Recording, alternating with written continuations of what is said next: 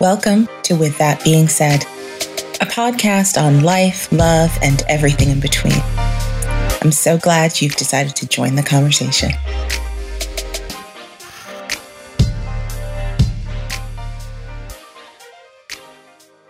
Hi, I'm Esther Boykin.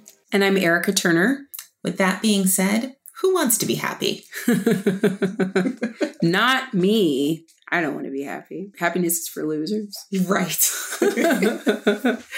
I'm excited for today's guest. I think I say that every single episode, but But you mean it. I do. I know that you mean it. I don't know that other people know that you mean it, but I do. I do. They all make me happy. I mean, if I'm not excited about them, why are they on the show? Right. We should have somebody on here that we hate. That would be fun. That would be great. I'm so not excited to have our next guest. Right. This person is awful. Right. No, but I think it's going to be a great conversation today about something I feel like we talk about and we don't talk about, which is happiness. Yeah. I mean, it's kind of gotten like, I don't know, maybe it's always been true. It's almost like people are ashamed or think they shouldn't aspire to happiness, that happiness is a sort of fruitless or superficial goal. Like that somehow wanting to be happy is a superficial goal. Yeah, like somehow you need to want deeper things, which I think the meaningful things in life are really what make us happy, right? Well, one would hope. I would think so. Or fulfilled. Mm-hmm. Yeah, it's kind of weird how we've gotten sort of away from... And not that, I think the move has been that you don't want happiness to be your only goal. I mean, you don't want to sort of just be pursuing sort of a fleeting happiness. Well, I think I'm excited to hear what our guest today is going to have to say about this, because I think we have sort of reduced happiness to this fulfillment of my immediate needs, and not even needs, really, like sort of whatever I want. It's sort of following these whims that might make us happy versus maybe a more meaningful definition of this whole concept.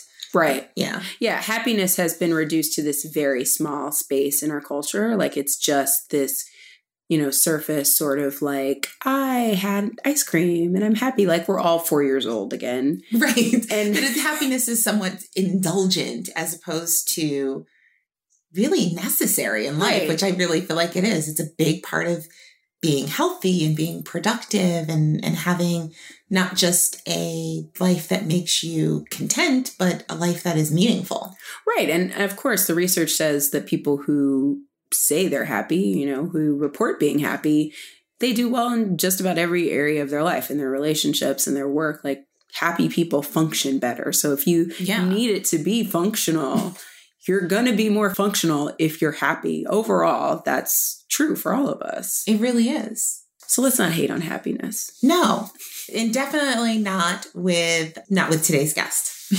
So I want to welcome today's guest, Keonti Lomax. She is a hybrid entrepreneur. She's a speaker, a coach, a consultant, and I'm very excited to have her on with us today. You can find information about her at KeontiLomax.com and on Twitter. Keonti, how are you? I am fantastic. Esther, how are you? I'm good. Awesome, We're happy to have you on, Keonti.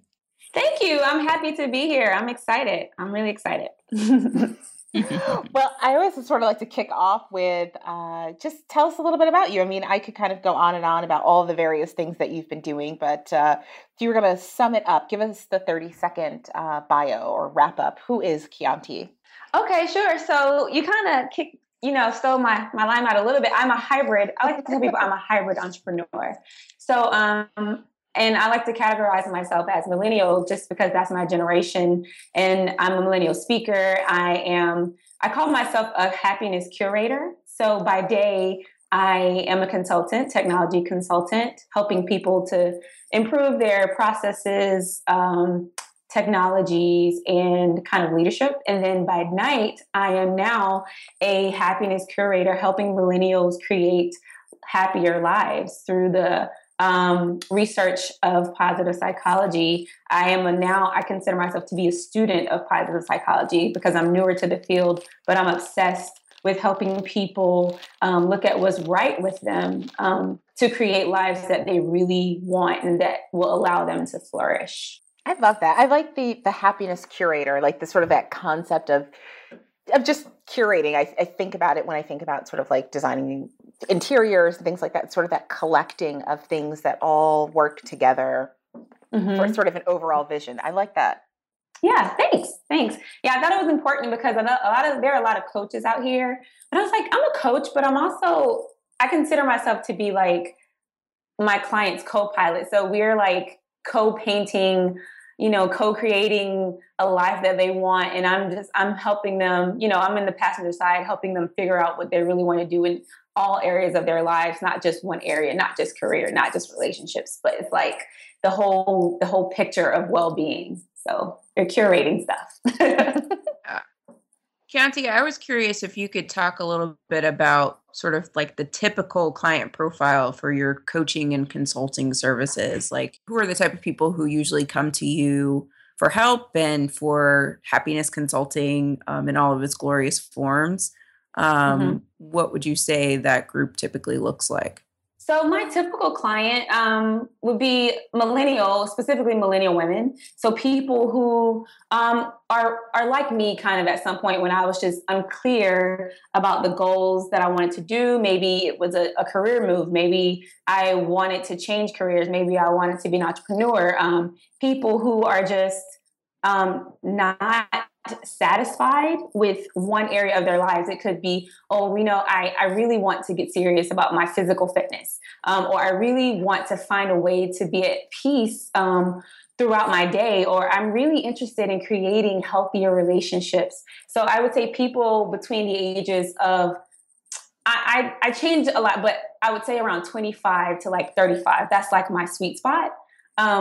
People who are like me and who are just wanting to change their lives for the better and wanting to get the most out of lives and wanting to flourish, either in their 5 areas of well-being. And I call it, the 5 areas of well-being. So physical, financial, mental, career, and social, meaning relationships. So that's kind of how I work with. I hope that made sense. Yeah, definitely. I get a little caught with the millennial, I think in part because I think sometimes millennials get sort of a bad rap. And I'm in like this interesting, I'm sort of in an odd age because I'm really sort of like right at the end of, I guess, what would I be? Generation X? Like I'm right at that edge between. And so I don't really feel like a millennial. I don't think I'm not young enough to be a millennial, but but it doesn't feel like this sort of huge gap versus some of my friends who are sort of like on the beginning end of being like Generation X and, who are, born like in the early 70s or whatever it is. But I feel like you have such a positive outlook about being sort of that age, particularly right now, like that 25 to like early 30s right now. And like that it's actually a good thing. And there are just like sort of all these really positive qualities, which I feel like sometimes we currently, at least in the media, we don't really sort of talk about it. As being a positive thing. I almost feel like people use millennial as kind of a put down. Really? I feel like I read some articles recently where I sort of find myself like, it just sort of sounds like these kind of like old stodgy parents going, these millennials, they need to buckle down and they need to, a lot of finger wagging versus kind of really embracing. I think there's such a freshness and openness to things that because life has been so innovative in the last few decades. Yeah. I think that's interesting. I guess I do kind of tend to look at the positive side of being a millennial. And what's interesting is so what I'm doing right now is kind of developing a service offering around helping organizations with their millennials and just kind of helping them figure out this cross-generational communication, because I think a lot of it is just misconception. I think there's a misconception that millennials are all selfish and it's all about me, and instant gratification. And I think if we sat down in a room to actually talk about what each generation understands to be true, there could be some kind of consensus, on working together. I think that there's positives to both sides. I think there's positive to being innovative and creative and having that entrepreneurial minded mindset, and that it can work in organizations specifically. And then I think with the older generations, there's a lot to be learned about the traditional way of doing things and just coming to this fusion of solutions that could, make organizations thrive. And so that's kind of where I am now. And I think it's just a matter of sitting down to coming to the table. And that sounds so, coming to the table, but seriously, like having dialogue around what is the truth about millennials and what's the truth about the older generation, and everyone being open to dialogue around how we can work together, because that's where the magic happens, is when the generations come together. Then that's when things get done. That's when the work gets done from an organizational perspective. Yeah, I mean, it's interesting, listening to you and Esther, and just things that I've also read about sort of millennial culture. But it's almost like this idea that like millennials are like this foreign alien creature. Yeah. Almost like we have to have these meetings to figure out how to talk to these millennials. And I'm like, they're your kids or like your nieces and nephews or whatever. Like, it can't be that hard. They were raised by you. And by they, I'm also a millennial, kind of at the kind of on the border between millennial and Gen X. So I feel, very lost in the culture. But it feels like, there's this whole, we got to figure out how to talk to them. But I'm wondering if it's, part of it, I think, kind of dovetails with what you're doing. I do think that American millennial culture is more focused on, okay, this is good, but how can we make it better? And I think sometimes that feels like a threat to established or traditional forces that maybe people see it as being disrespectful, instead of saying sort of, I think the millennial attitude is like, okay, we've got this going, we've got this project going, it's good, but, how can we have a better work-life balance? How can we have, the most awesome marriage ever, whatever. So I don't know if I'm articulating that well, but I feel like there is a challenge not saying that everything is terrible, but there's a more sort of millennial look of how can we improve this, which may just be the youth challenge that is happening as every generation goes through, and we have new language for it. Does that make sense? What I'm saying makes sense at all? It totally makes sense to me, Erica, but we spend a lot of time together.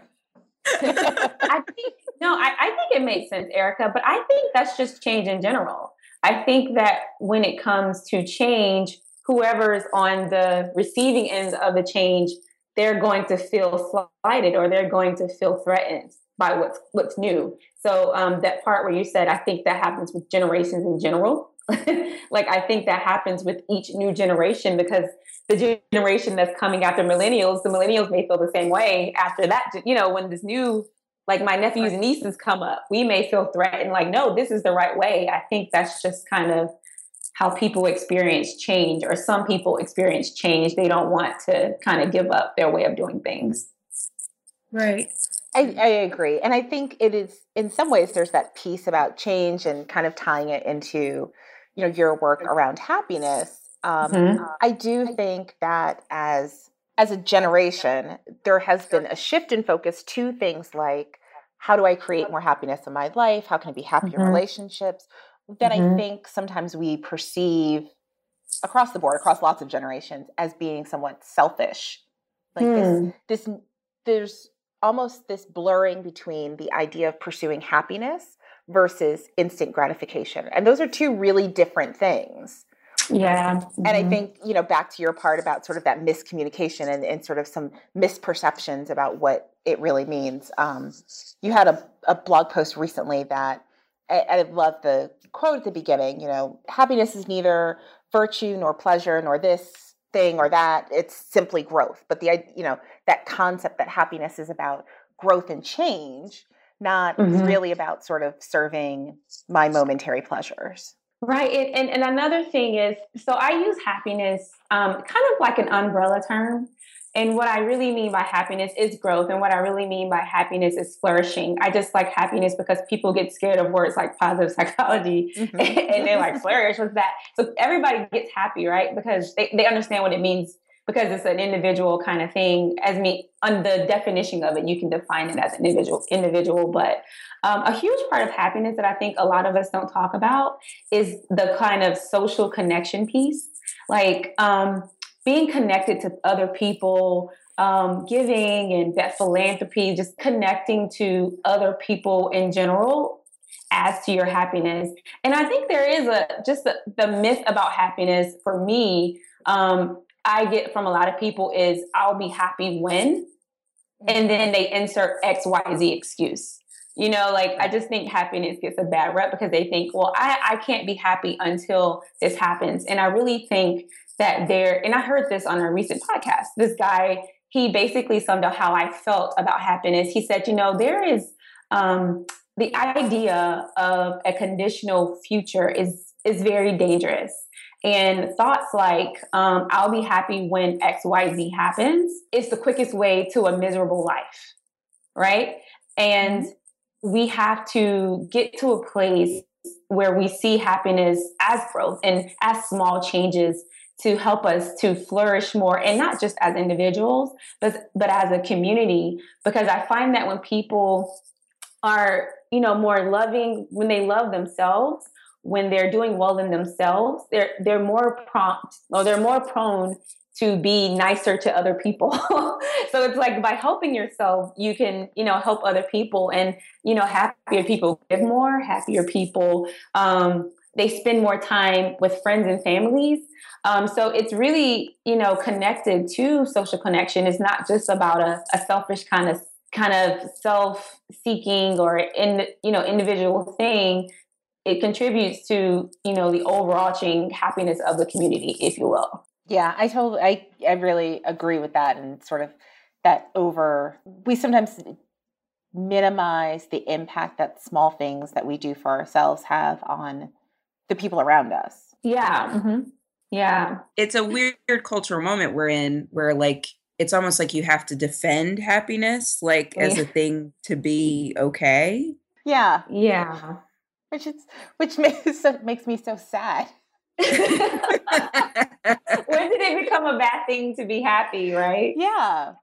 Yeah. Like when did that become a bad goal? Oh, I want to be happy. Oh, that's a terrible goal. Yeah. Like and you know what else I find? I find it's funny when I hear people say, like, I've been in situations where I've heard someone say, oh, I can't, and this is related to social media, I can't stand following this person because they're always posting positive things and you never see what's really going on. And I'm like, is that a bad thing?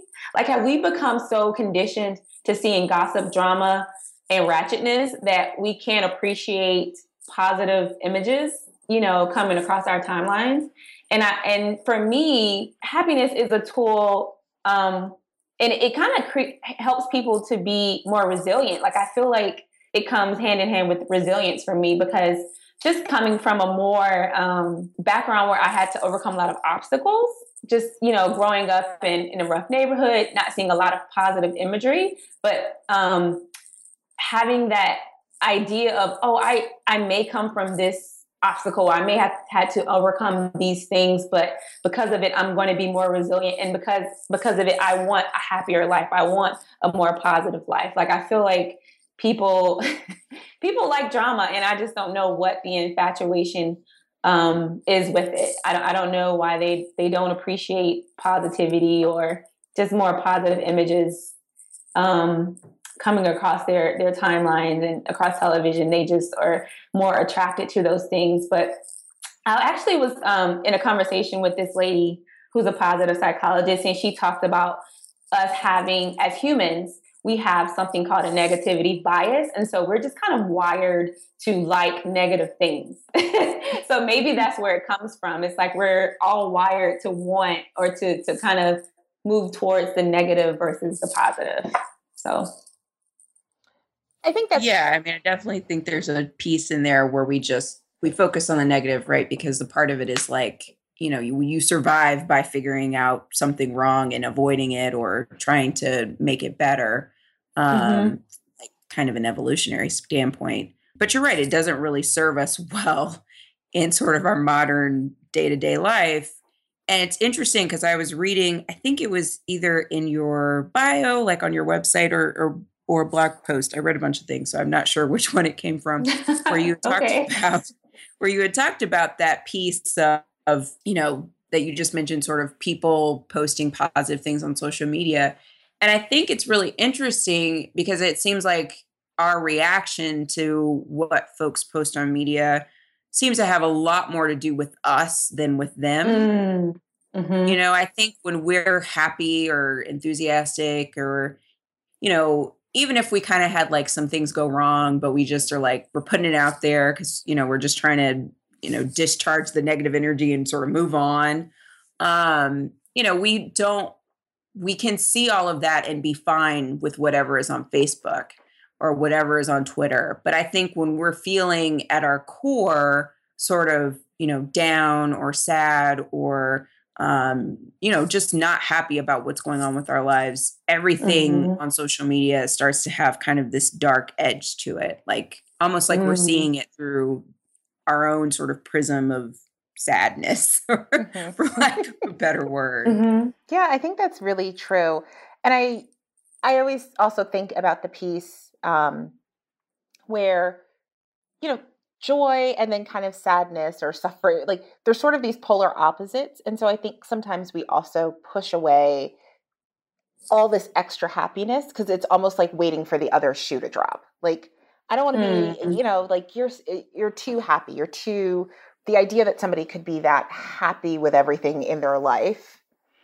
You almost want something, and I hate to say we want something terrible, but we sort of have this internal expectation that something bad is happening. And I think, you know, to your point, Erica, about us seeing things through our own filter, if that's sort of how you're managing your life, sort of to ward off the negativity, you don't get too excited, it's hard to see somebody else really going full steam, like everything's wonderful. Because you just sort of like, something bad's going to happen and then you're going to fall apart. And I don't want to see that.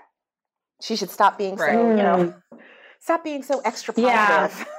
You know what's interesting about that is I think another kind of misconception is that happy means perfect. I think that people think that that being happy means everything in your life is extremely perfect. And that's just a lie, right? I think that we just have to get to a place where even though I might have had a bad day at work, right? It still wasn't the worst day of my life. I think that we think it's like a polar opposite. I'm either very, very happy or very, very sad. And I think that we just have to give ourselves permission to be human. And a part of being happy for me, and my definition of happiness, is just allowing myself to be human and allowing myself to experience the range of emotions that come with being human. And I'm going to have good days. Like I don't wake up, you know, beaming sunshine in the morning. It's a very intentional thing, you know, so I create these habits that allow me to experience life in a more positive lens, even if I'm having a so-called bad moment. Because I know that this is only a moment and this isn't a defining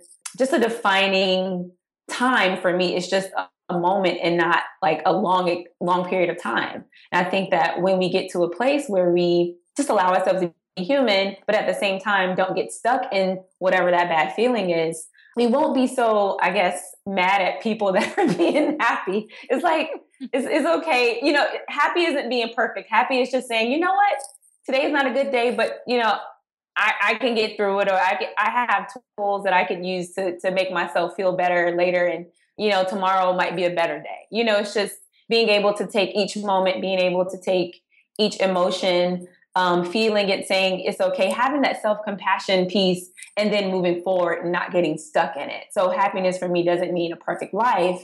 It just means having a more resilient life, I would say, I guess. I like that. All right. Yeah. You've got a really cute little graph about, you know, you just mentioned being intentional, and you have a cute little graph on your site that's basically like, no, happiness is,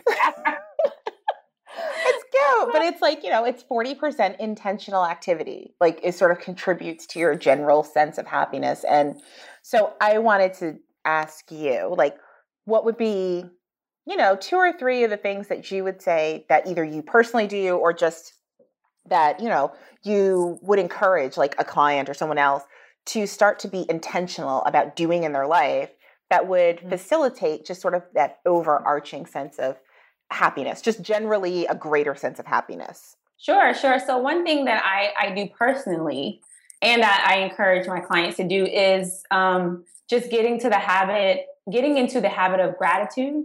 So I journal. I've been journaling for the past 5 years. And one of the things that I journal about is being thankful for certain things in my life, and not like these huge things like, oh my, I'm thankful I'm making X amount of dollars. It's just the little stuff like, oh, I woke up this morning with breath in my body, just 3 things, expressing gratitude every single day and making a habit. For me personally, I've seen it just help to just zone in my moods every single day. And when I started doing more gratitude, when I started making it a habit, I started looking for more things to be grateful for. So it's kind of like, oh, well, let me start looking for things to be grateful for because I know I got to put it in my journal. So it's like once you start creating this habit of gratitude, it automatically helps you to look for more things to be grateful for. And then I think there's like all this research behind it that talks about gratitude being one of the most powerful interventions for helping people to create happier lives. Just by writing every single day 2 or 3 things, the number varies, right? I say 3 things, some people say 5 things, but getting to the habit of writing down what you're thankful for every single day kind of sets your mind in the right direction and helps you to live a more thankful life and helps you to intend, like it's like tricking your mind to look for things to be grateful for, helps you to look at life, in a more positive way. So that's one thing. Another thing I do is I exercise. And, some people are like, well, I don't, I'm not going to do that. But it's really not about like, trying to do boot camp every day, which is what I do. But like just getting that physical activity, I feel like it helps you to alleviate a lot of the stress. So maybe it's walking for some people. Maybe it's running for some people.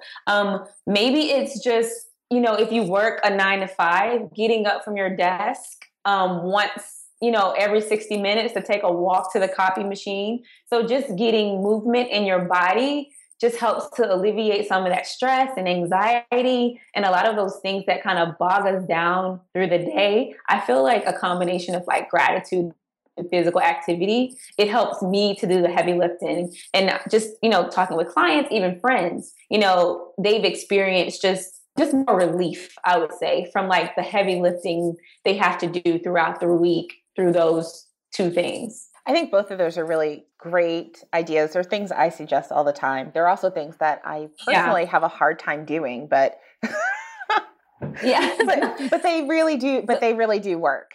They definitely do. And gratitude doesn't work for some people. So maybe it's affirmations. So some people are really big in affirmations, and so they wake up and say positive things about themselves, and it kind of helps with that self-compassion piece. I know I was talking to someone this weekend about the self-compassion, and I'm learning to be better about it because I feel like we're harder on ourselves than we are on our friends.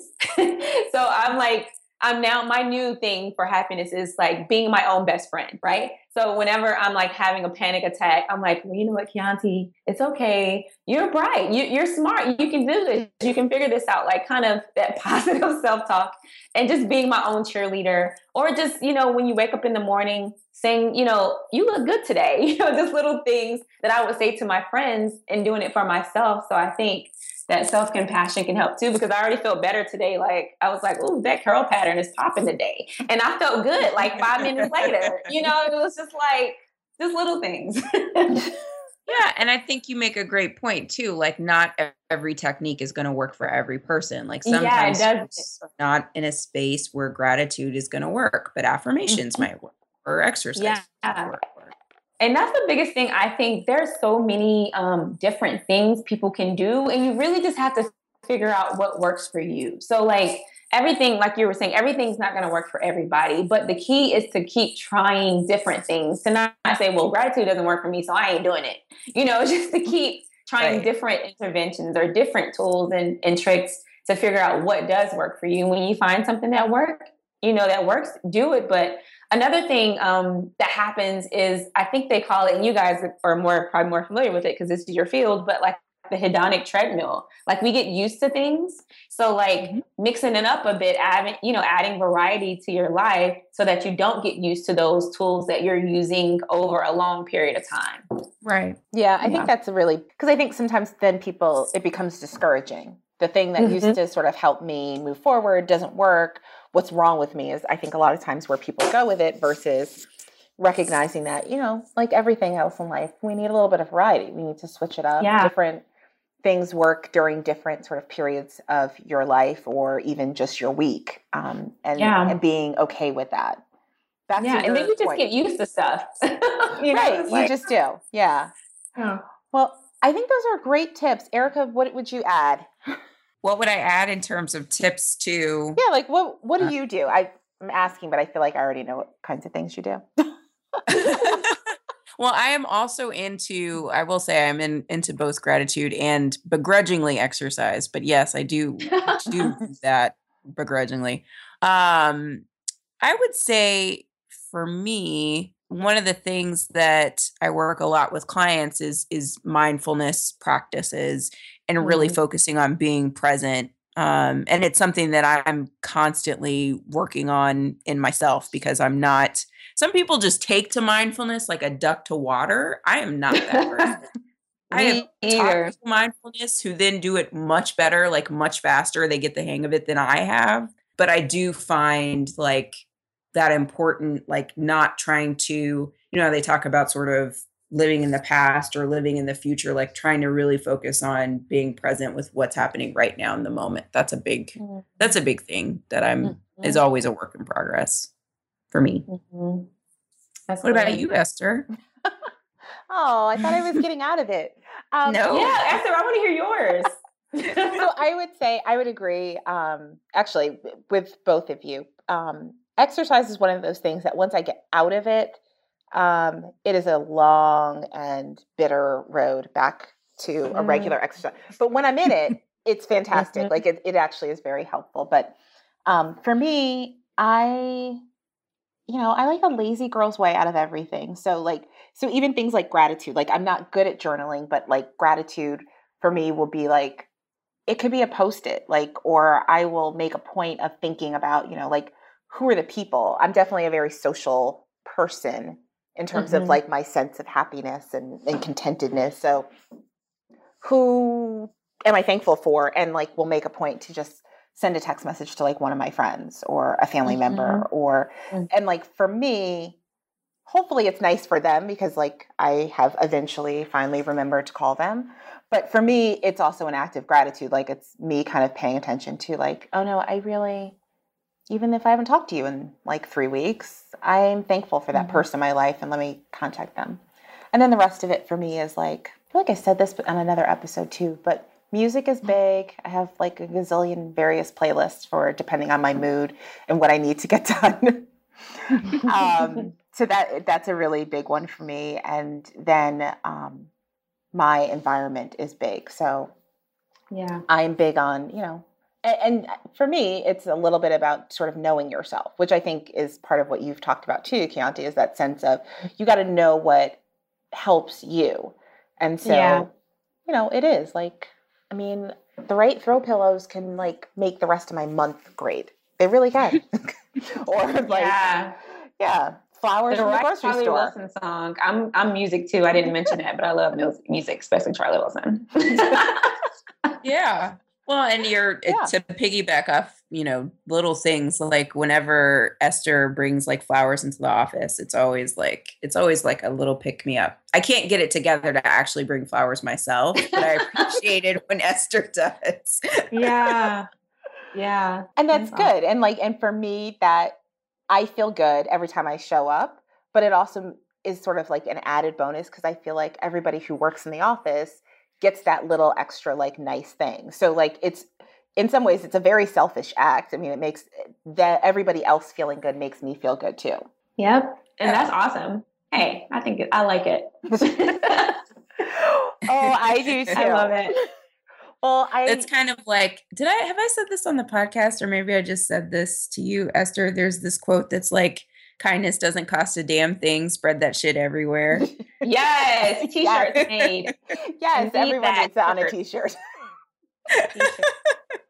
I love it. I love it.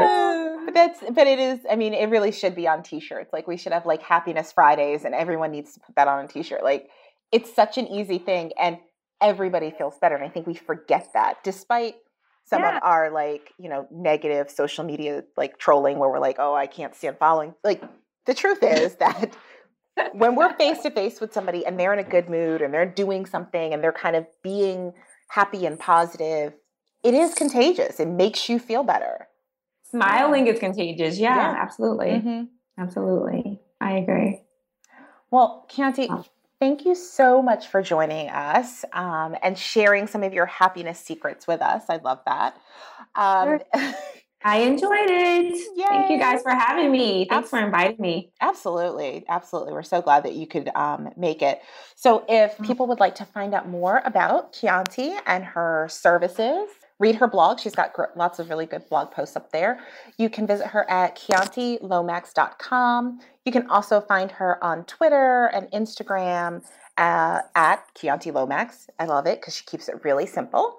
And we will be sure to also include links in this episode's notes so you can go to the show notes and find some links to her stuff. Yes. Thanks for having me, Esther. You're welcome. Thanks for joining us. Thank you so much, Chianti, for being with us today. Thank you. Thank you, guys. It was a pleasure. All right. Bye-bye. Bye. Bye.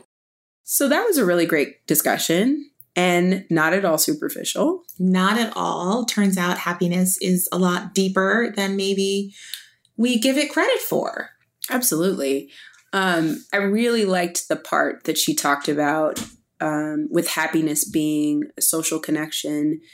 That's something that we see in the research, you know, as couple and family therapies, we try to pay attention to that sort of thing, that our connections to people, that element is a big part of what makes us happy in our lives.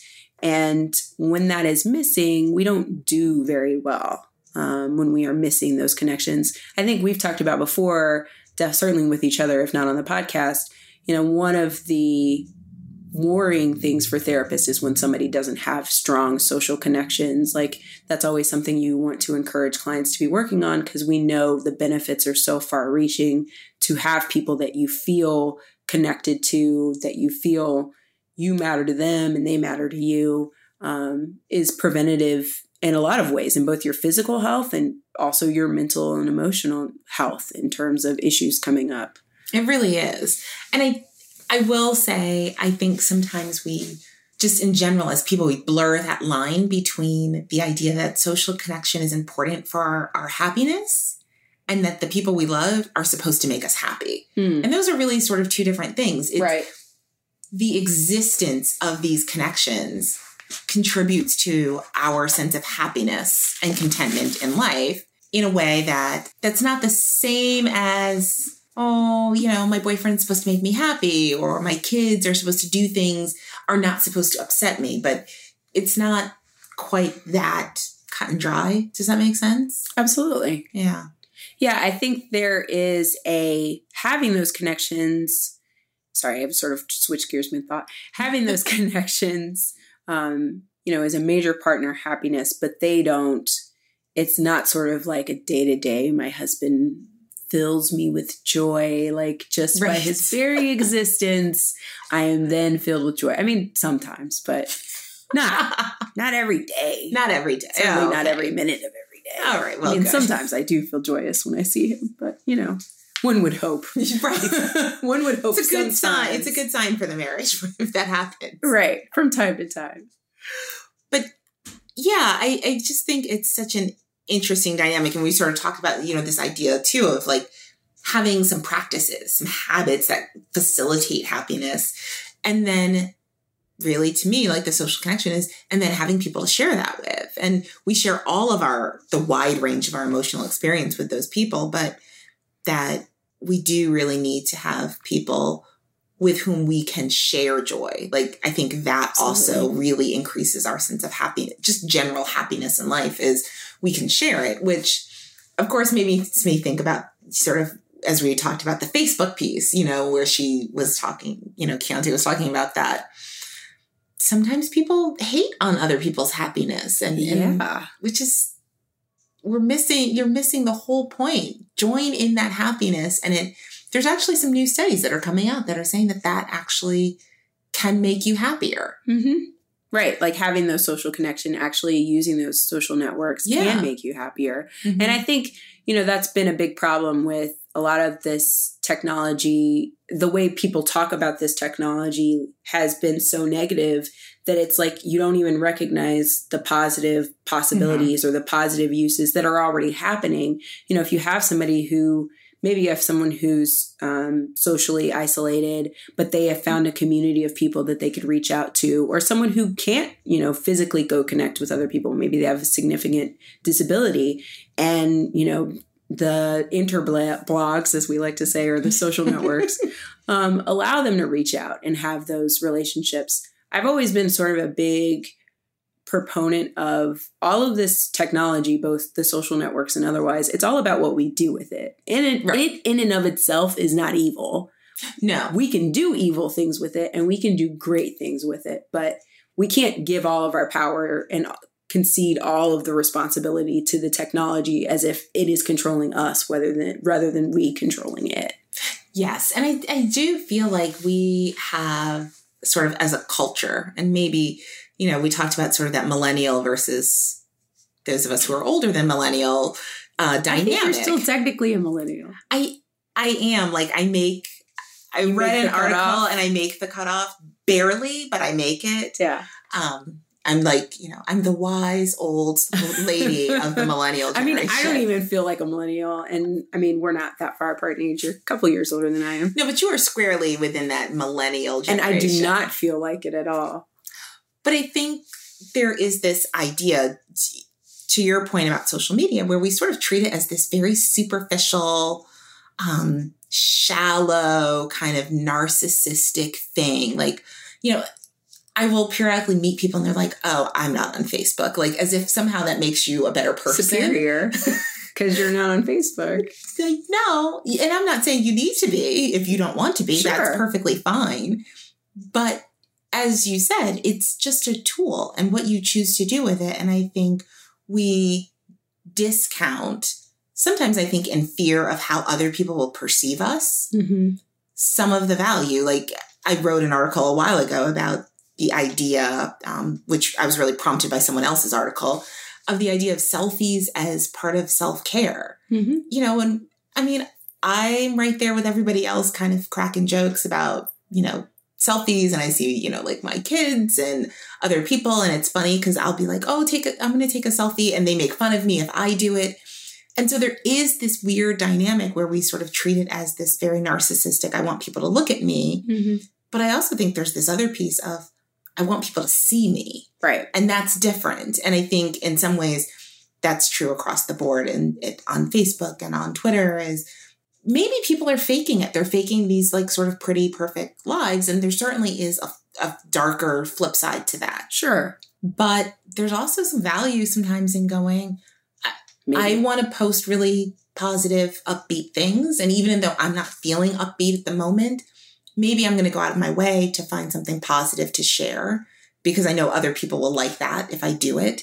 Right. And in that process, I create a little bit more happiness in my day. Right. And maybe I am just happy, or maybe I am just proud. Like, that's also possible. Right. Like if I post a selfie, and I don't do this that often, but I do sometimes, where I'll post a selfie like I just went to the gym or I went for a run or whatever. Like, I feel proud of myself that I worked out, which I don't particularly like doing, but I do. And, I want to share that, like, because I feel good about it, and other people like it and they cheer me on, which encourages me to keep doing it and, kind of keeps that momentum going. And I don't think there's anything wrong with, sort of tapping into your network of people to say, hey, like, look at the stuff I'm doing, Yeah. look at the cool stuff I'm doing, look at, I can get support from them. I can get sort of resources from them. And you become a resource and a support to people who you might not realize are in need of that or any of those kinds of things. Is we do live really busy lives. And so it is a way of sort of extending our network in a meaningful, purposeful kind of way that, you're proud of yourself, but it's also motivation for somebody else who hates going to the gym, who's like, oh, well, Erica went, maybe I should go. And it becomes this, you get encouraged, but you also encourage other people. And I mean, I think absolutely, if that's not a recipe for happiness, I don't know what is. Right. Like I've definitely seen people, they went to the gym and I'm like, oh, I'm going to go. Because it's just, there's other people out there trying to do the same thing you're trying to do. And it makes you feel more motivated, more encouraged. I think you and I had talked about this a little bit off air, but when people sort of say like, I hate Facebook, everything is so fake, everybody's just posting all these positive things all the time. I always want to say, maybe that's a moment to take a look at your own life and see what's happening in your own life that you're having such a negative reaction to that. Mm-hmm. Not that you don't. Believe me, I've definitely made fun of things people have posted on Facebook. We've all been there. We've all been there. Like I'm not, some angel or whatever. But I think if you find that your response to it is so often negative or so often sort of like, ugh, I hate this person, like that might be a moment to look at your own life and see if you're feeling satisfied and fulfilled in your own life. Because if you are, you're typically not going to have such a negative reaction to all the sort of like positive self-promotion. Like you might sort of see it and be annoyed, but you'll just go on about your day. Right. But when you're having like a significantly negative reaction to it, I think that's something to think about. What's really going on here? Why is that happening? Why am I feeling this way? Towards somebody saying like, I went to the gym or, right. Like I should be, I'm playing in the pumpkin patch with my kid. Like okay. Like, yeah, that's cool. I don't know why I would feel negative about that. Yeah. I think it's certainly reasonable to be neutral, but I think you're right. Like if you're having kind of a strong negative reaction to someone else's clearly positive post, then I think it is a good time to sort of check in like, well, what is that about for me? Right. And what does that mean in my life? Why am I so unhappy with other people's happiness? Yeah. With real or fake. On some level, it doesn't really matter.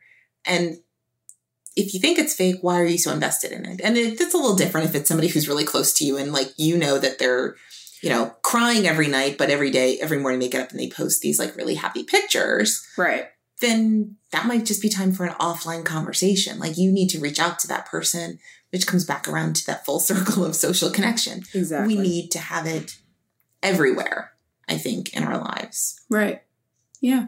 No, I totally agree. Which actually, I don't know if this is a great segue or not, but it definitely makes me think about my RLW for this episode. I am both reading and listening to, because it's an audiobook, Rising Strong from Brené Brown, which is her newest book. I definitely have a big therapist crush, girl crush, whatever we want to call it on her. Like I love her TED Talk. I love to see her on Oprah. I love all of her books. She is like the therapist darling. Like you can't say Brené Brown's name to another therapist without them melting on the floor in a puddle at your feet. Essentially, I know. We love her. We do. You can't help. And I think partly because her research is qualitative, I think she's done such a nice job of melding kind of the real world application. Mm-hmm. If you're a therapist in practice, it really is about the story. Because you're engaged. It's not about statistics. Right. But she's really... Those are important, but we need something to bring it back in a tangible way to our clients. And she really sort of marries that storytelling piece with actual research about what matters and how people really ultimately are resilient. How do we function our best, bounce back from life's challenges, all of that stuff. So I am not done. But I really like it. And I will say, for all of my gushing about how much I love her, I will say, like, once you've started to read her stuff, probably my favorite book is The Gifts of Imperfection, there are definitely some stories that repeat themselves. Okay. There's some stories in The Gifts of Imperfection that are also in Daring Greatly, that are also in The Power of Vulnerability, that, and so I think if you are a huge fan and have like consumed all of her talks and all of her recordings and all of her books, there are some pieces where you go, okay, I've already heard that. Mm-hmm. But I do so far feel like Rising Strong, yes, there are some of those similar stories, but then there's this other depth of like, really like, how does the rubber meet the road? Like, I get it. I need to be more vulnerable. I need to embrace creativity and play and own my story. How do I actually do that? And I think almost more importantly, she really works at answering the question. So once you start to do that, you are going to fall flat on your face. Like that's just part of being more vulnerable in your life. And so she really starts to tackle so how do you get up and continue on that journey? And I think that's really what people, that's all like nice and good to say, like, own your difficult story and your tough feelings and find the right people to share it with. And what happens when I do all of that and feel shame or rejected, or I feel like I failed and I don't want to do it anymore because this is terrible. Right. Exactly. Because this is awful. Yeah. And so she shares like some personal stories and really kind of begins to create a framework for like, vulnerability is the key to a happier life, honestly. Right. I think in Rising Strong, she's really talking about, so like, here's how you keep at it. Gotcha. And bounce back. And here's how you really become resilient. Because resiliency it's in the bouncing back. Right. I mean, vulnerability means taking a risk. Right. It is inescapable that you're not going to take risk if you are going to be vulnerable. Like, otherwise you wouldn't be vulnerable. That would not fit with the definition of vulnerability. Yeah. But that doesn't mean that I think there's kind of knowing when and where you can be vulnerable, I think is part of it. And then also, like you said, sort of figuring out how to keep bouncing back and being able to keep coming to a vulnerable place. Yeah. In the right situations. Yes. Like, I don't think you need to be vulnerable with everybody. No, which Not I think is people on the street. Yeah, it's probably, there's lots of really great quotes from her, but I think the one that always sticks with me, which I don't know is necessarily everyone else's favorite, is, you tell your story to people who've earned the right to hear your story. Yes. And I think that's a really important piece, that when you're on that path to how can I be more vulnerable and how can I be more expressive about my emotional experience and my fears and my imperfections, that has to become the mantra. Like, what does it look like to earn the right to hear my most intimate story for me to really be vulnerable? Because we got to pick carefully. Yeah. Yeah. Yeah. So that sounds really good. That's my RLW. Nice. So do you have a therapist problem for us this week? So I do have a therapist problem, and it is essentially, well, I'm going to tell the story basically, and then kind of frame the problem. So I guess it was about 2 years ago now, maybe 2 or 3 years ago. Not very long after I moved to DC, because when you live in DC, like actually in the district, you get called for jury duty all the time. Like, everybody gets called for jury all the time. Really? Yeah. Because there's a lot of crime and there's not a lot of people. I guess that makes sense. That makes a lot of sense. For jury duty all the time. You're there for like a year, and they're like, all right, jury duty. You're on. You're up. Really? So both me and my husband have been called multiple times, and we've lived in the district 4 years, I think. Really? Yeah. I have lived in this area 16 years. I've been called for jury duty once. Yeah. Not if you move to DC. If you go over that border, you're going to be called all the time. I begged out of it last year because I had been called within the past year. Really? Yes. Yeah, that's a lot of jury duty. It's crazy. So that aside, I was called for jury duty, and I ended up serving on the jury, which was a really interesting and cool civic experience, actually. But one of the things that happened was I had mentioned to someone that I was a couple and family therapist. And when it came time to elect the foreman for the jury, I was immediately elected the foreman, because everybody was like, well, you can handle this. Like, you can handle this. And I was like, I was one of the youngest people on the jury.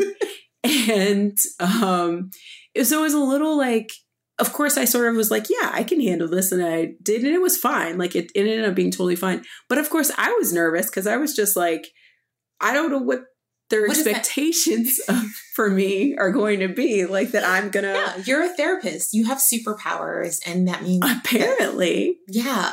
Well, there's a weird kind of thing as a therapist. And I don't know if you have felt this, but I definitely have, that people either think therapists are like useless, like there's no point in going to a therapist ever, which I don't usually get to talk to those people because obviously why would they be talking to me? Right. But these are things that I hear from other people who have those family members and those friends, and probably family members who are saying these things behind my back, and possibly friends. Like therapists are useless, or like, well, you have the power to fix this problem. Like you have the power to fix every problem. Right. You have the power to fix like every family and couple problems. You can fix those because you're a therapist. Like, yeah. Really any problem involving people. Right.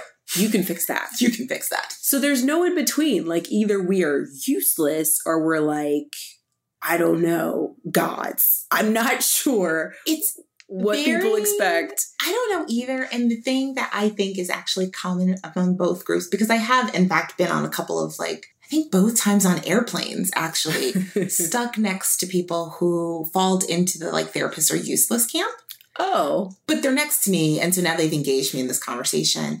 And I don't have any desire. Like, if you think it's a useless profession, like, I have no desire to change your mind. Right. I just don't. It's not worth engaging. No. And that's not my job. And we're on a plane and, you know, you're entitled to feel the way you want. But both times they wanted to talk to me. And what I walked away both times thinking was, they seem to think that I have the same superpower that people who are like, oh, you're a therapist, therefore you can solve everything.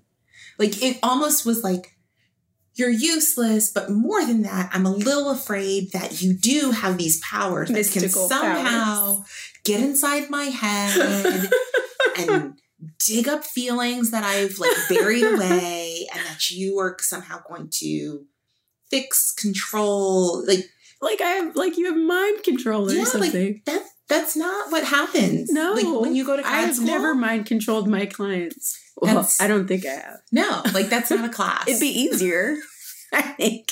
If I could mind control them. Like, this would be the easiest job ever, but that's not how it works. Jedi mind tricks are not what we were taught in our program. No. No Jedi mind tricks. Yeah, maybe there's some sort of like Star Wars grad school that we were missing. We need to look it up.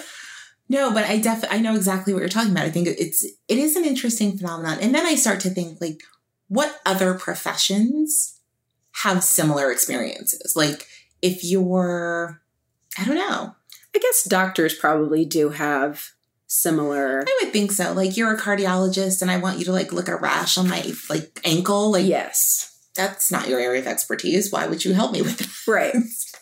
But you kind of want to ask them anyway. Right. You're like, well, close enough. Yeah, it's fine. I mean, I have carpal tunnel and I have a friend who's a sports medicine doctor. And I was like, in my head, I'm like, this is so in your bailiwick. I could just ask you to just take a look at it. But of course I didn't, because I know no professional wants to be asked to do something professional at a holiday party. Yeah, so, no. At the very least, you need to like take them out for lunch or something. Right. Let them get a free meal out of the process. Free meal. Now look at my wrist. What do you think I should do with this? Yeah, no, go ahead and order an appetizer. Yeah. Whatever you're waiting. How does this...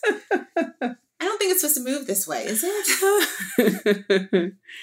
But I also think things like, so particularly my husband's family, he's got several cousins who are in like technology. Mm-hmm.